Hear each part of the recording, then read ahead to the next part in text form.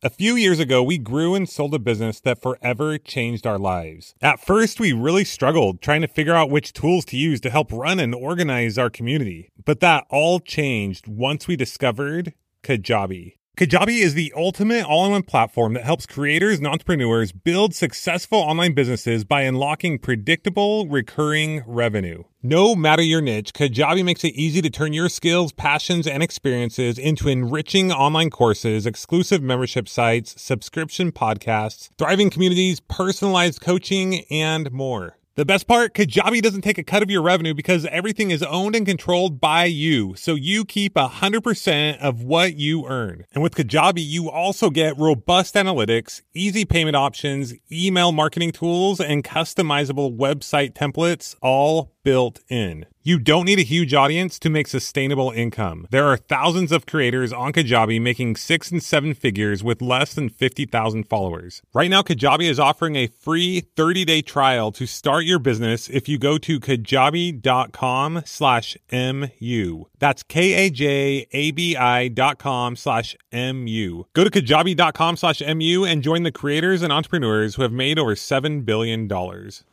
Another day is here, and you're ready for it. What to wear? Check. Breakfast, lunch, and dinner? Check.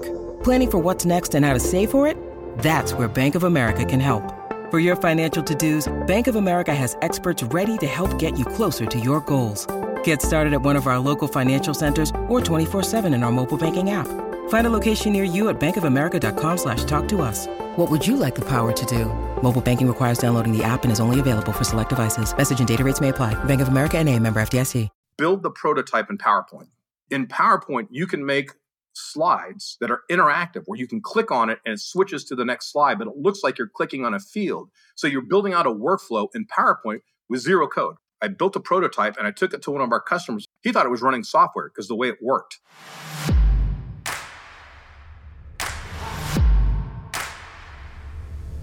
Hey, what's going on, my fellow and future millionaires? Welcome to another episode of the Millionaire University Podcast, the school where you can make more money in 1 year than going to 12 years of college. Because the truth is, you don't really make money in college, do you? Before we get going on today's episode, can I just be vulnerable for a minute and share how I am currently feeling with you guys?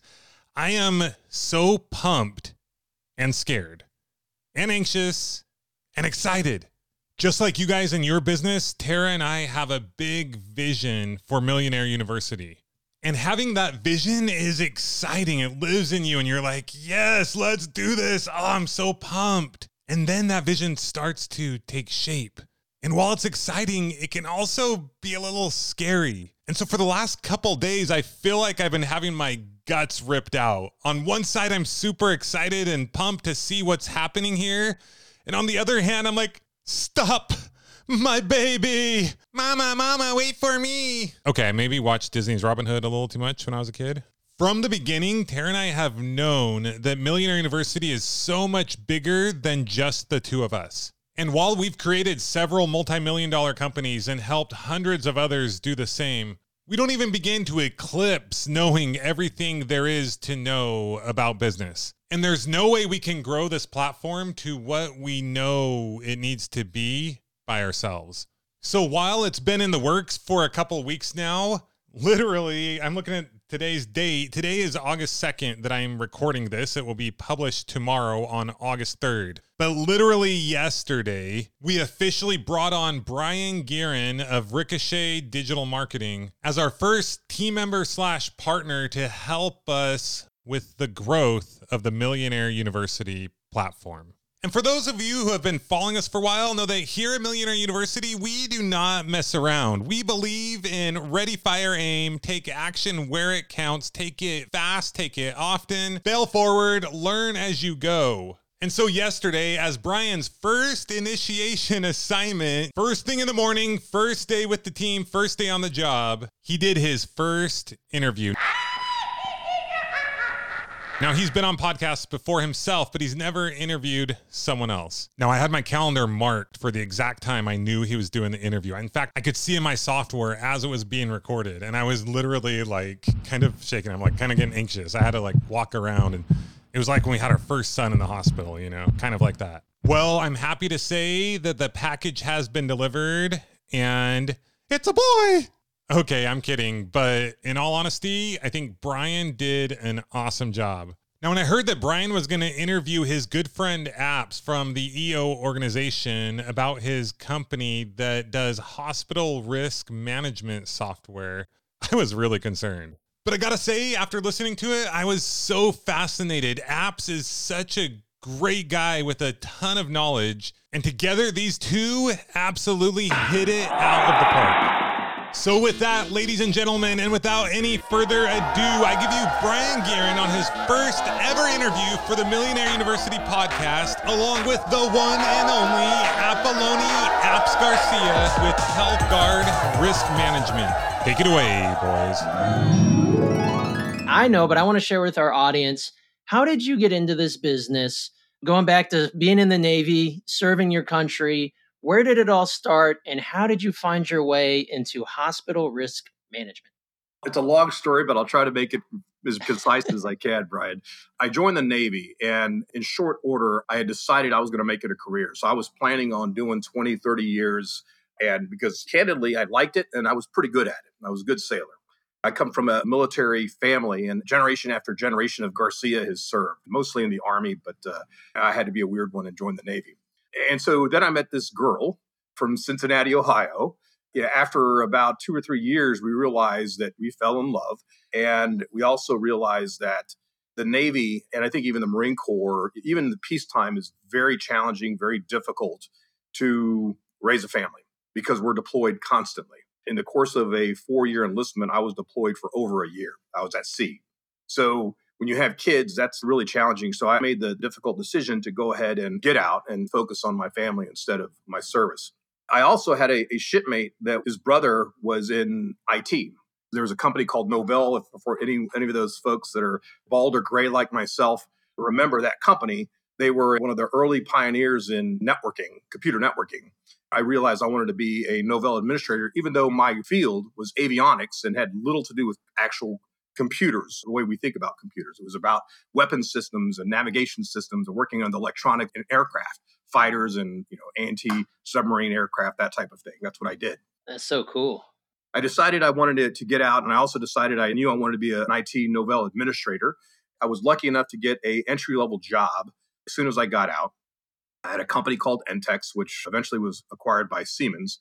I got an entry-level job by some folks that they liked me, and they gave me a chance. And so I quickly worked my way up, busted my butt, got a bunch of certifications, and within a year, I was able to basically double my income because back then it was a greenfield in IT. And then I ended up changing jobs about a year later, moved to another company, a regional reseller called Sarcom. And this was about 1999, around 2000. I quickly rose in the ranks of this company, and I was a national practice director. And we had split off. This was when the dot-com bubble was going crazy. And we'd split up into 4 companies. We had a venture capital company that was providing capital to the organization. And we split up. And the idea was that we were going to go public with these 4 separate entities. We had Sarcom Classic. We had a company called Frontway that I ended up working with, and a couple of others. And an e-commerce company, because e-commerce was all the craze back then. We're off trying to build these companies. And then 2001 timeframe, the market bubble burst, right? The dot-com bubble just collapsed. And so they decided to shutter 3 of the companies and consolidate back into Sarcom, the mothership, if you will. At that time, I had already decided that I had a 5-year plan coming out of the Navy that I wanted to start my own company. So coming out of the Navy, I said in 5 years, just as a mental note, I want to start a company in 5 years. Didn't know what that meant. I had no entrepreneur connections. I had no one that was in business that I knew. I just knew I wanted to start a company. And I don't even think I used the term entrepreneur. I just wanted to own a company. So this was about 4 years into my plan. The company was shuttered. I ended up having a handful of clients that I was working with that I became their trusted advisor. I was kind of their go-to guy for IT and kind of IT strategy. And because the company was shuttered, there was no non-compete. The assets were reacquired into the mothership, if you will, and the company I was working for was out of existence. So there was no non-compete. So I sat down with each one of these customers and said, hey, I'm thinking of starting my own company. Will you work with me? And every one of them, the 3 or 4 that I sat down with that were my core clients, said yes. And I even had one company that happened to be a hospital system that prepaid.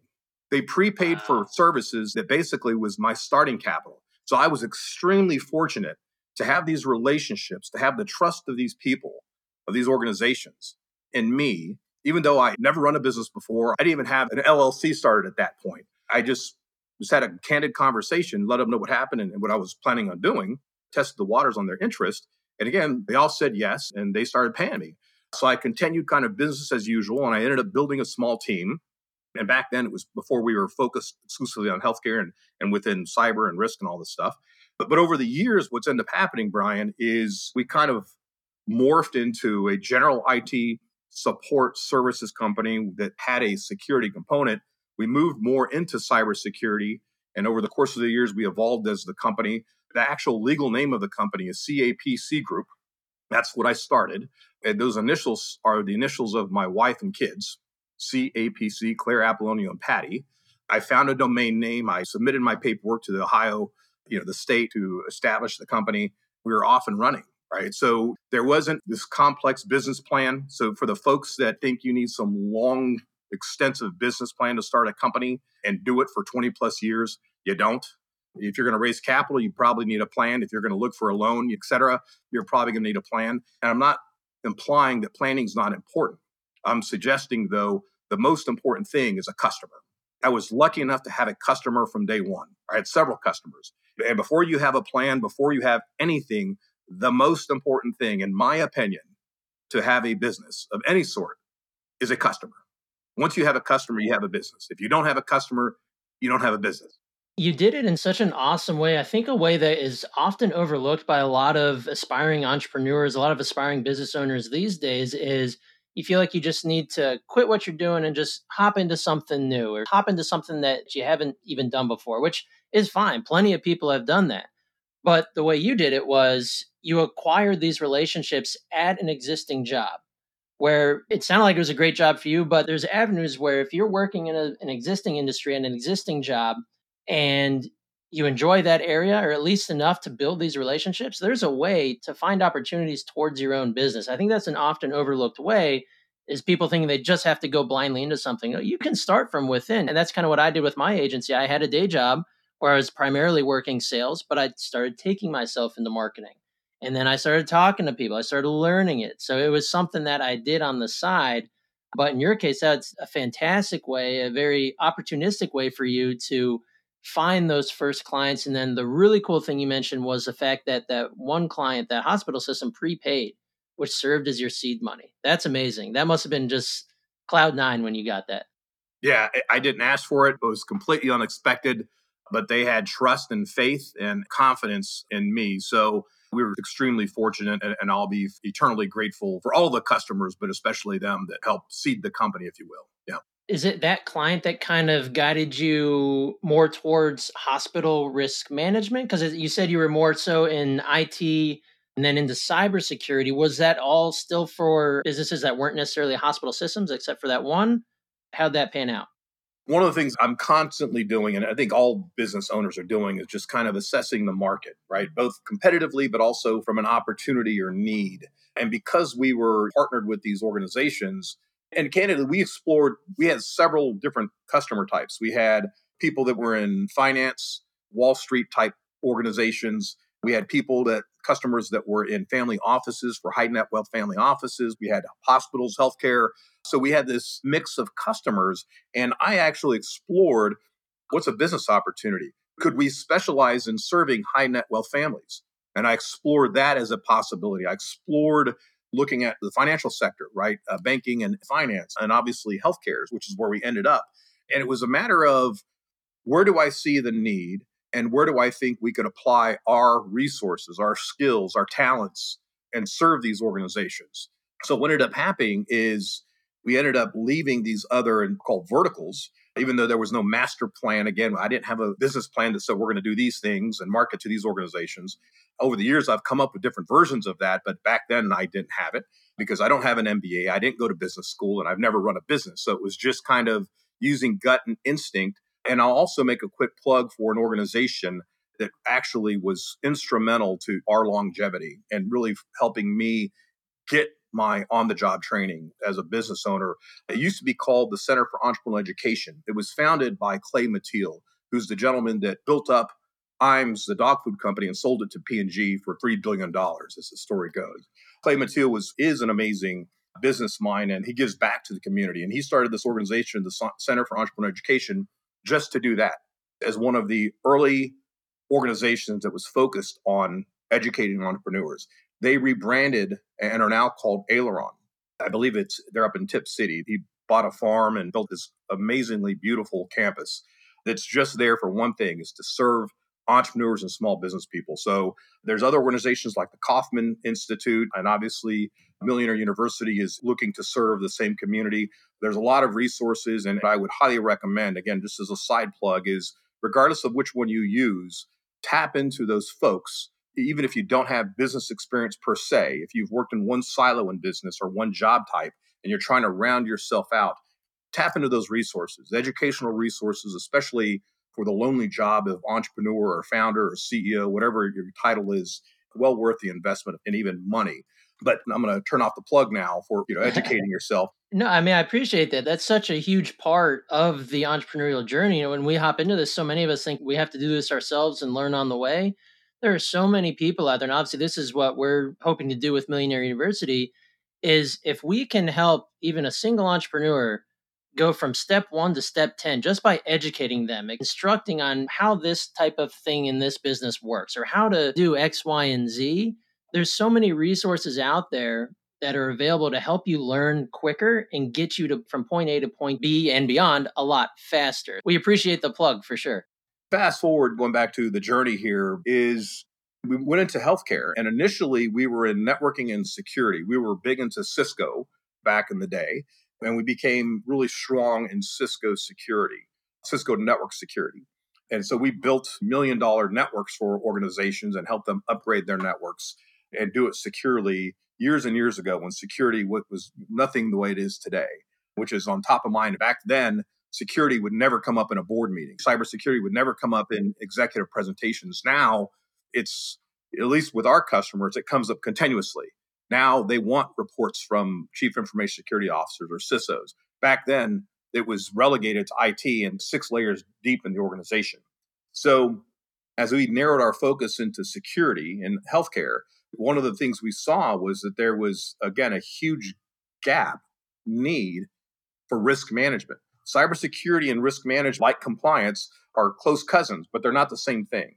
Risk management is a specialized skill set and process that complements cybersecurity, but it's not the same thing. So we saw a need for helping organizations better manage risk. And it just so happened also that HIPAA required risk management and risk analysis. And so people have struggled with this for years. And I'll give you a quick stat that's kind of scary. Back in 2020, Department of Health and Human Services released a report, and they're the people that are responsible.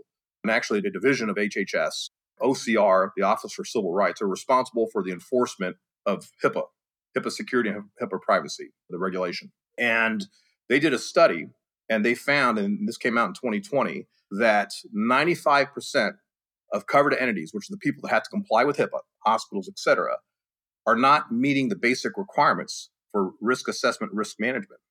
95% are not compliant with the law of the risk analysis. So back to one of your earlier questions, that is part of what we're trying to help fix. We're trying to help address that and not only make people compliant so they can check the box and stay compliant with the law, but also to make sure that they are effectively analyzing and communicating risk so they can make better informed decisions about how to allocate their resources, et cetera. We saw that need years ago, and we started building our software.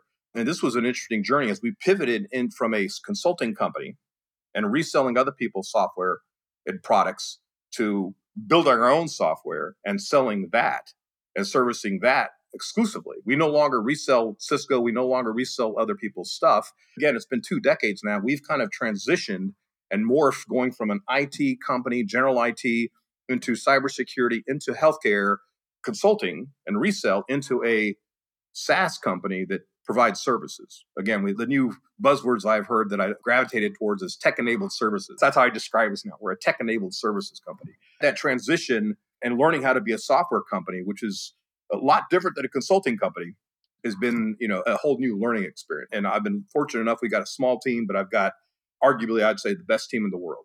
The folks that I have working with me, I can't sing their praises enough because they've made all of this possible. And they're just as passionate and focused on solving these problems as I am. Shopify has already taken the cash register online, helping millions sell billions around the world. But did you know that Shopify can do the same thing at your retail store? Give your point of sale system a serious upgrade with Shopify. Shopify POS is your command center for your retail store. From accepting payments to managing inventory, Shopify has everything you need to sell in person. With Shopify, you get a powerhouse selling partner that effortlessly unites your in-person and online sales into one source of truth. Track every sale across your business in one place and know exactly what's in stock. Connect with customers in line and online. Shopify helps you drive store traffic with plug-and-play tools built for marketing campaigns from TikTok to Instagram and beyond. Get hardware that fits your business. Take payments by smartphone. Plus, Shopify's award-winning help is there to support your success every step of the way. Sign up for a $1 per month trial period at shopify.com/MU, all lowercase. Go to shopify.com/MU to take your retail business to the next level today. Shopify.com/MU.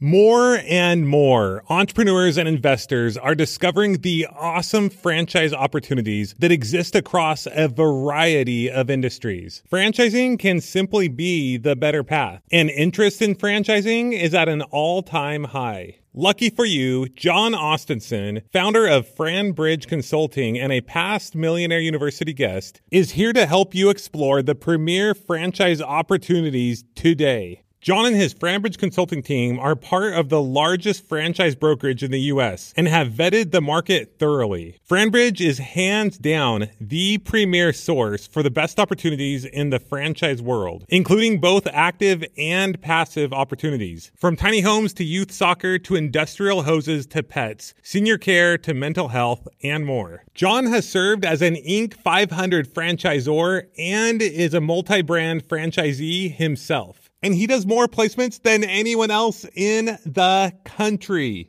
Sign up for a free consultation call with John today or get a free copy of his book, Non-Food Franchising, at franbridgeconsulting.com.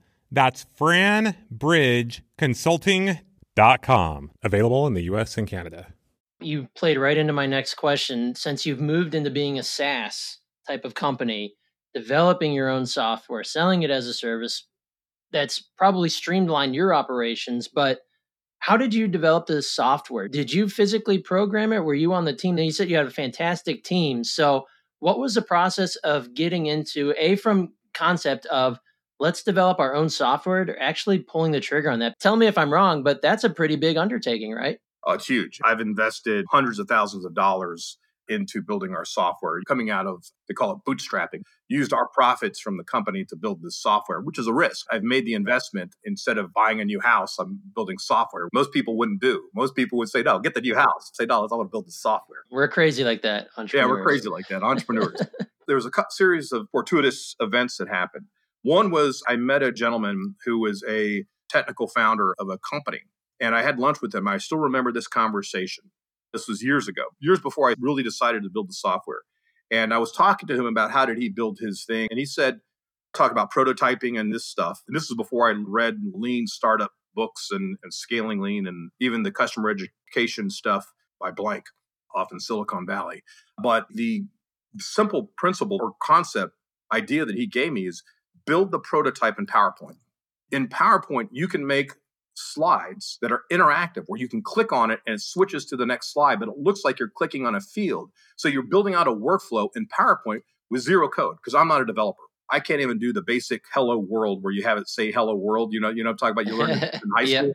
I can't even do that at all. I used PowerPoint. I built a prototype and I took it to one of our customers and I sat down with him. His name was Harold. I said, Harold, he was a security manager for a hospital. I said, Harold, here's the problem I think you have. I've worked with you for years. Here's a problem I think you have. And here's what I think you should do about it. Look at this prototype. He thought it was running software because the way it worked. I was clicking on stuff and I was moving around and navigating, going from field to field, and it looked like a working application. He says, apps, where's this running? I said, no, it's not running anywhere. It's PowerPoint. And he was flabbergasted by that. My point being, though, is when you're building an idea, you don't have to invest anything in validating the idea. And this is one of the basic concepts of lean, that minimum viable product kind of concept that was one of my more transformative ideas in building software. That was the first one, is building that prototype. It took me probably 3 years, maybe 2 years, to actually make the decision, even though I got good feedback from a couple of customers saying, yeah, we like this. Yeah, we would probably buy it, to actually building it, right? To making the decision to actually start investing. And that was another fortuitous thing. One of my previous customers, he was a CIO for a local university, and they had been outsourced. The entire IT department had been outsourced. So he was looking for a job. So I offered to have a breakfast with him, a coffee, if I can see I could help him, connect him to my network, help him do some searching, whatever I can do, because he was a great guy. When I was talking to him, we realized it wasn't a fit between us. But as I was describing my project that I wanted to work on, start building this software, he said, oh, I've got a guy that was my lead developer who was also laid off because of this outsource. And I would recommend him more than anyone. This guy's name is John. And I said, great, I'd love to talk to him. He goes, oh, there's one thing, he's moving to Vermont tomorrow. I'm in Cincinnati. He was moving to Vermont. And I said, okay. He says, you still want to talk to him? And so he literally called him on the phone. We're sitting in a Starbucks. He called him on the phone, put it on speaker. I introduced myself to John. We set up a meeting the next day before he left town. I brought him on as a 1099, a contractor for about 3 months. I realized how awesome he was. I brought him on full time. And that was the beginning of my code. Again, I haven't written a single line of code. All I'm doing is acting as product manager, taking customer needs and feeding that to the development team. And now we have a couple of developers here. We have some folks that they're offshore. We have a fantastic partner in India, which was a whole new experience, trusting someone across the globe to take our IP to work with us in building this. And plus, we're a security risk management company. That's what we do. So risk and security is important to us and to our customers. We went through a vetting process with that partner. I mean, so the journey has been really, the whole thing's been 4 or 5 years now, and it's been a tremendous learning experience building a more scalable company versus a services consulting company. That's my goal, is to solve these problems at scale across the country. It has been a learning experience every single day.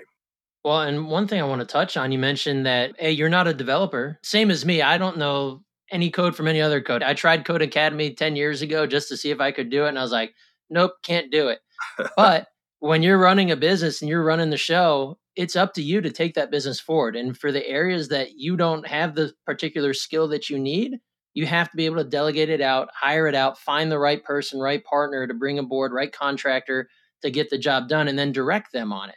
And that is one of the hardest things, in my opinion, that a business owner can do or has to do.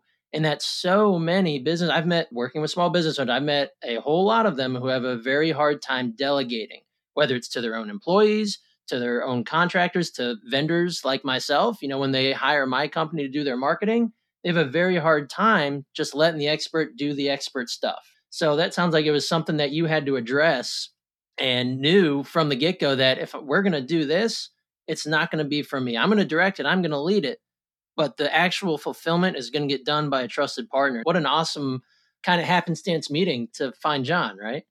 Yeah, your point about delegation, I'm not going to pretend like I'm perfect at it. What was nice about this particular delegation is I knew I can't develop a single line of code. So it made it a lot easier. It was challenging and scary because I'm trusting someone to build something that's very, obviously, a lot of money's gone into this platform, but also our customers are relying on it. There's hospitals using our software now. That's from someone that can't actually go in there and troubleshoot something. That's scary to trust. But again, because of the relationship and because of the person and team that I have, I trust them implicitly, 100%. So it was easy to delegate because I couldn't do it. There's other parts of the business where I can do it. So on occasion, I have to remind myself not to stick my hands into the soup and let people do their job. The challenge, I'm going to make another quick plug. And I think I mentioned this to you in the EO group, is there's a book called Who Not How. And it talks about the idea of, instead of trying to figure out how to do something, most of the time you should be focused on who can I work with to accomplish what I want to accomplish, solve a problem, pursue something, an opportunity, etc. The book talks about really fostering relationships and enabling partnerships and tapping into other people's strengths. They can do something a lot better than you. They can do something a lot more efficient than you. Case in point, where I've been working for years now on helping and maintain and update some of our marketing, including our website. Well, it takes me probably 10 times as long to work on our website and maintain some of parts of our website that I think that are important to me versus just hiring someone. I'm less efficient and I've got better uses of my time as a business owner. There's things I should be doing. So obviously you have to have capital to be able to do that. This book is fantastic in helping you kind of explore that and really kind of transition that paradigm shift into, it doesn't have to be me. I need to find the right people and then have them figure out the how, right? Which was part of the coding exercise that I did out of necessity. Yeah. And it's a mindset shift at the end of the day, because when you start up your company, it's like I said, it's your baby. And it's true to this day. It will be for all of time. Nobody will love your business as much as you, the founder and CEO, do. And that's true. But that doesn't mean there can't be plenty of people who really, really like your business and who you end up supporting with your business. Therefore, they're going to like it a whole lot more when it's their means of support. So I love in that book was Who Not How. Who wrote that? I don't even remember. If you just Google Who Not How or Amazon search, you'll hit it. One more note on that too, and this is from Clay Mathiel. I mentioned him earlier. He talks about this idea of needing to transition from technician to manager or CEO. A lot of us, and I was guilty of this, and it sounds like your situation as well. You were a technician that had a skill and a craft that you were able to market and sell, that you turned into a business. In order for you to grow your business and run your business effectively, at some point, you or somebody is going to need to get out of the technician role and start working, as they said in the E-Myth, work on the business instead of in the business. So that transition from technician to manager or transition to CEO is actually vitally important. And that's another tidbit of advice. It's not my advice. It's something that Clay mentioned. And again, this is a guy that built a $3 billion company. He sold, kind of knows what he's talking about. All the thousands and thousands of entrepreneurs that he's worked with and his organization has worked with, and this is something that he sees continuously. So I would plant that seed in folks' mind as well. It's absolutely true. And in my own business, I'm still on that journey of I've made significant strides in being able to hand off parts of my business, but it is hard to do because there's so many things you take into account, whether it's the capital on hand, the talent that you're bringing on. Can I trust who I'm bringing on to work with these clients in the manner that I would? It's not just a flip the switch one night and get after it. It's a developed skill and it takes time, but it's vitally important if your goal is to scale your business, regardless of where you're starting it from. What does the field of risk management look like for you today and as you see it over the next 1, 2, 3, 5 years? I mean, right now, we've been doing something called risk quantification for a while now, probably a decade. We built it into our software. We're actually able to build probabilistic models. Stochastic models is kind of the nerdy, of risk. And that's been very, very powerful. We will continue to do that. But I think the next 3 to 5 plus years, obviously AI is changing the game in every industry. I imagine over time using computational power versus human brain power is going to continue to shift and evolve the market. We're going to try our darndest to keep up with that and to make sure that our customers have advantages of efficiencies from AI and even some of the machine learning out there, helping organizations manage headcount. So instead of always having to throw people and bodies at problems, again, be able to use the technology to gain those efficiencies. For healthcare, that is vitally important. Again, our customers are facing tremendous headwinds. They need to manage their risk, but they also need to manage their bottom line and their balance sheet.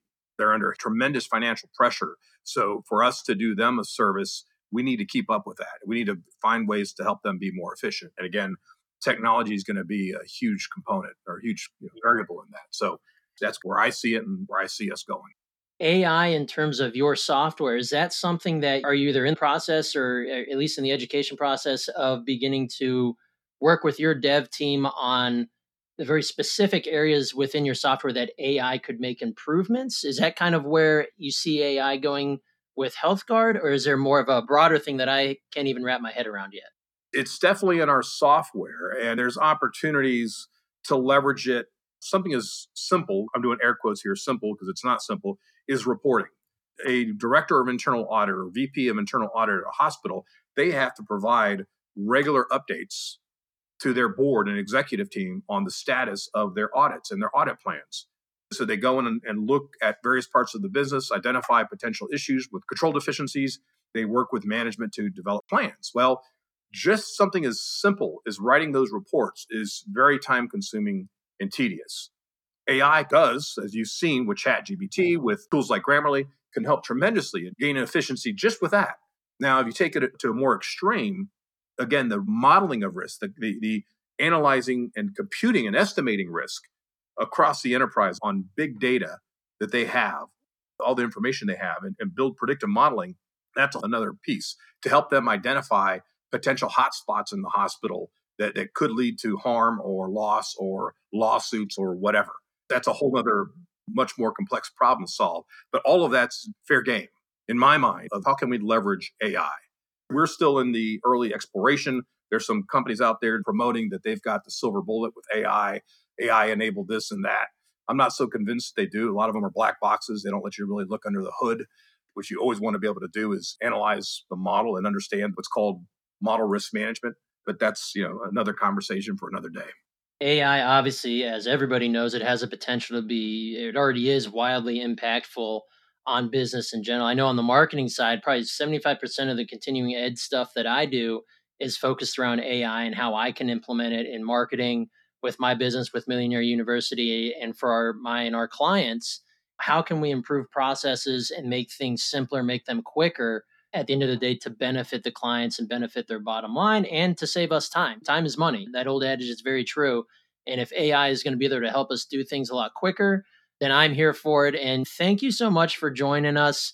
Folks can check out your business at your website is healthguardsecurity.com. If you want to learn more about healthcare, about risk management, having you on the pod here, I was like, this is kind of a business that most people wouldn't really think about. But that's the really cool thing about entrepreneurship and owning a business. There are so many hundreds of thousands of fields that you can go into, have your own business, run your own show, and do really well, just like Apps is at HealthGuards. So really appreciative of you coming on, sharing your time, sharing your story. Really incredible story coming from the Navy and owning your business here. So thanks again, buddy. Really appreciate it. Brian, been fantastic. Thank you so much. Let's give it up for my man, Apps of HealthGuard Risk Management Software. Not to mention my man, Brian Guerin, slaying it on his very first interview. Not too shabby. At the beginning, Apps mentioned how he was fortunate, and I love that perspective. We should always be grateful for the things that come our way, the opportunities that we have. But I want to point out that Apps didn't just get lucky. It was all part of the plan. He was looking and preparing for the opportunity. Luck is where preparation and opportunity meet. And the truth is, opportunity is everywhere. So as you're looking for it, as you're preparing for it, it's going to find you. And it's going to find you again and again and again. All you have to do is act on it. And that's what Apps did and continues to do. And therefore, opportunity continues to knock on his door time and time again. Opportunity doesn't knock once in a lifetime. Opportunity is always there at the door. You just have to open it and step through and start changing your life, because that choice is 100% up to you. If this is your first time listening to the show and you liked what you heard, please be sure to follow and subscribe wherever you're listening now. If you're a longtime listener, be sure to share this episode with a friend. I was just talking to my kids and sharing with them all the amazing things that they can do in this life. And I was sharing with them how literally in the last 5 days, I've learned 3 different skills. Now, some of these are things that I kind of knew somewhat from before, but essentially I learned a lot more about how to grow a podcast and find sponsors for a podcast. I learned or relearned how to hire a VA, and we are currently in the process of doing that. And I've learned a ton. I've basically given myself a masterclass in SEO and blogging or written content creation. It's amazing what I have learned in just a few days. And this is on top of us moving and having family here and creating the podcast and doing editing and planning our trip around the world and everything else we have going on. Tyson's helping us do some finalized touch-up painting before we move out, and I was sharing this with him as well. And the fact that the device he has in his pocket and those earbuds around his ears are way more valuable than any university, any college, well, except for Millionaire University, of course. We're talking about better than any traditional college, and you can learn so much so fast. And then you just got to take action on it and change your life forever. Not to mention, I've been talking and brainstorming with Brian on how we can continue to grow our email list. And we have a goal to grow that to over 100,000 people over the next year. So not only are we going to be helping you grow your business, but we are going to be sharing with you everything that we are doing here at Millionaire University to grow ours. So stay tuned, because we are just getting started. But for now, class dismissed.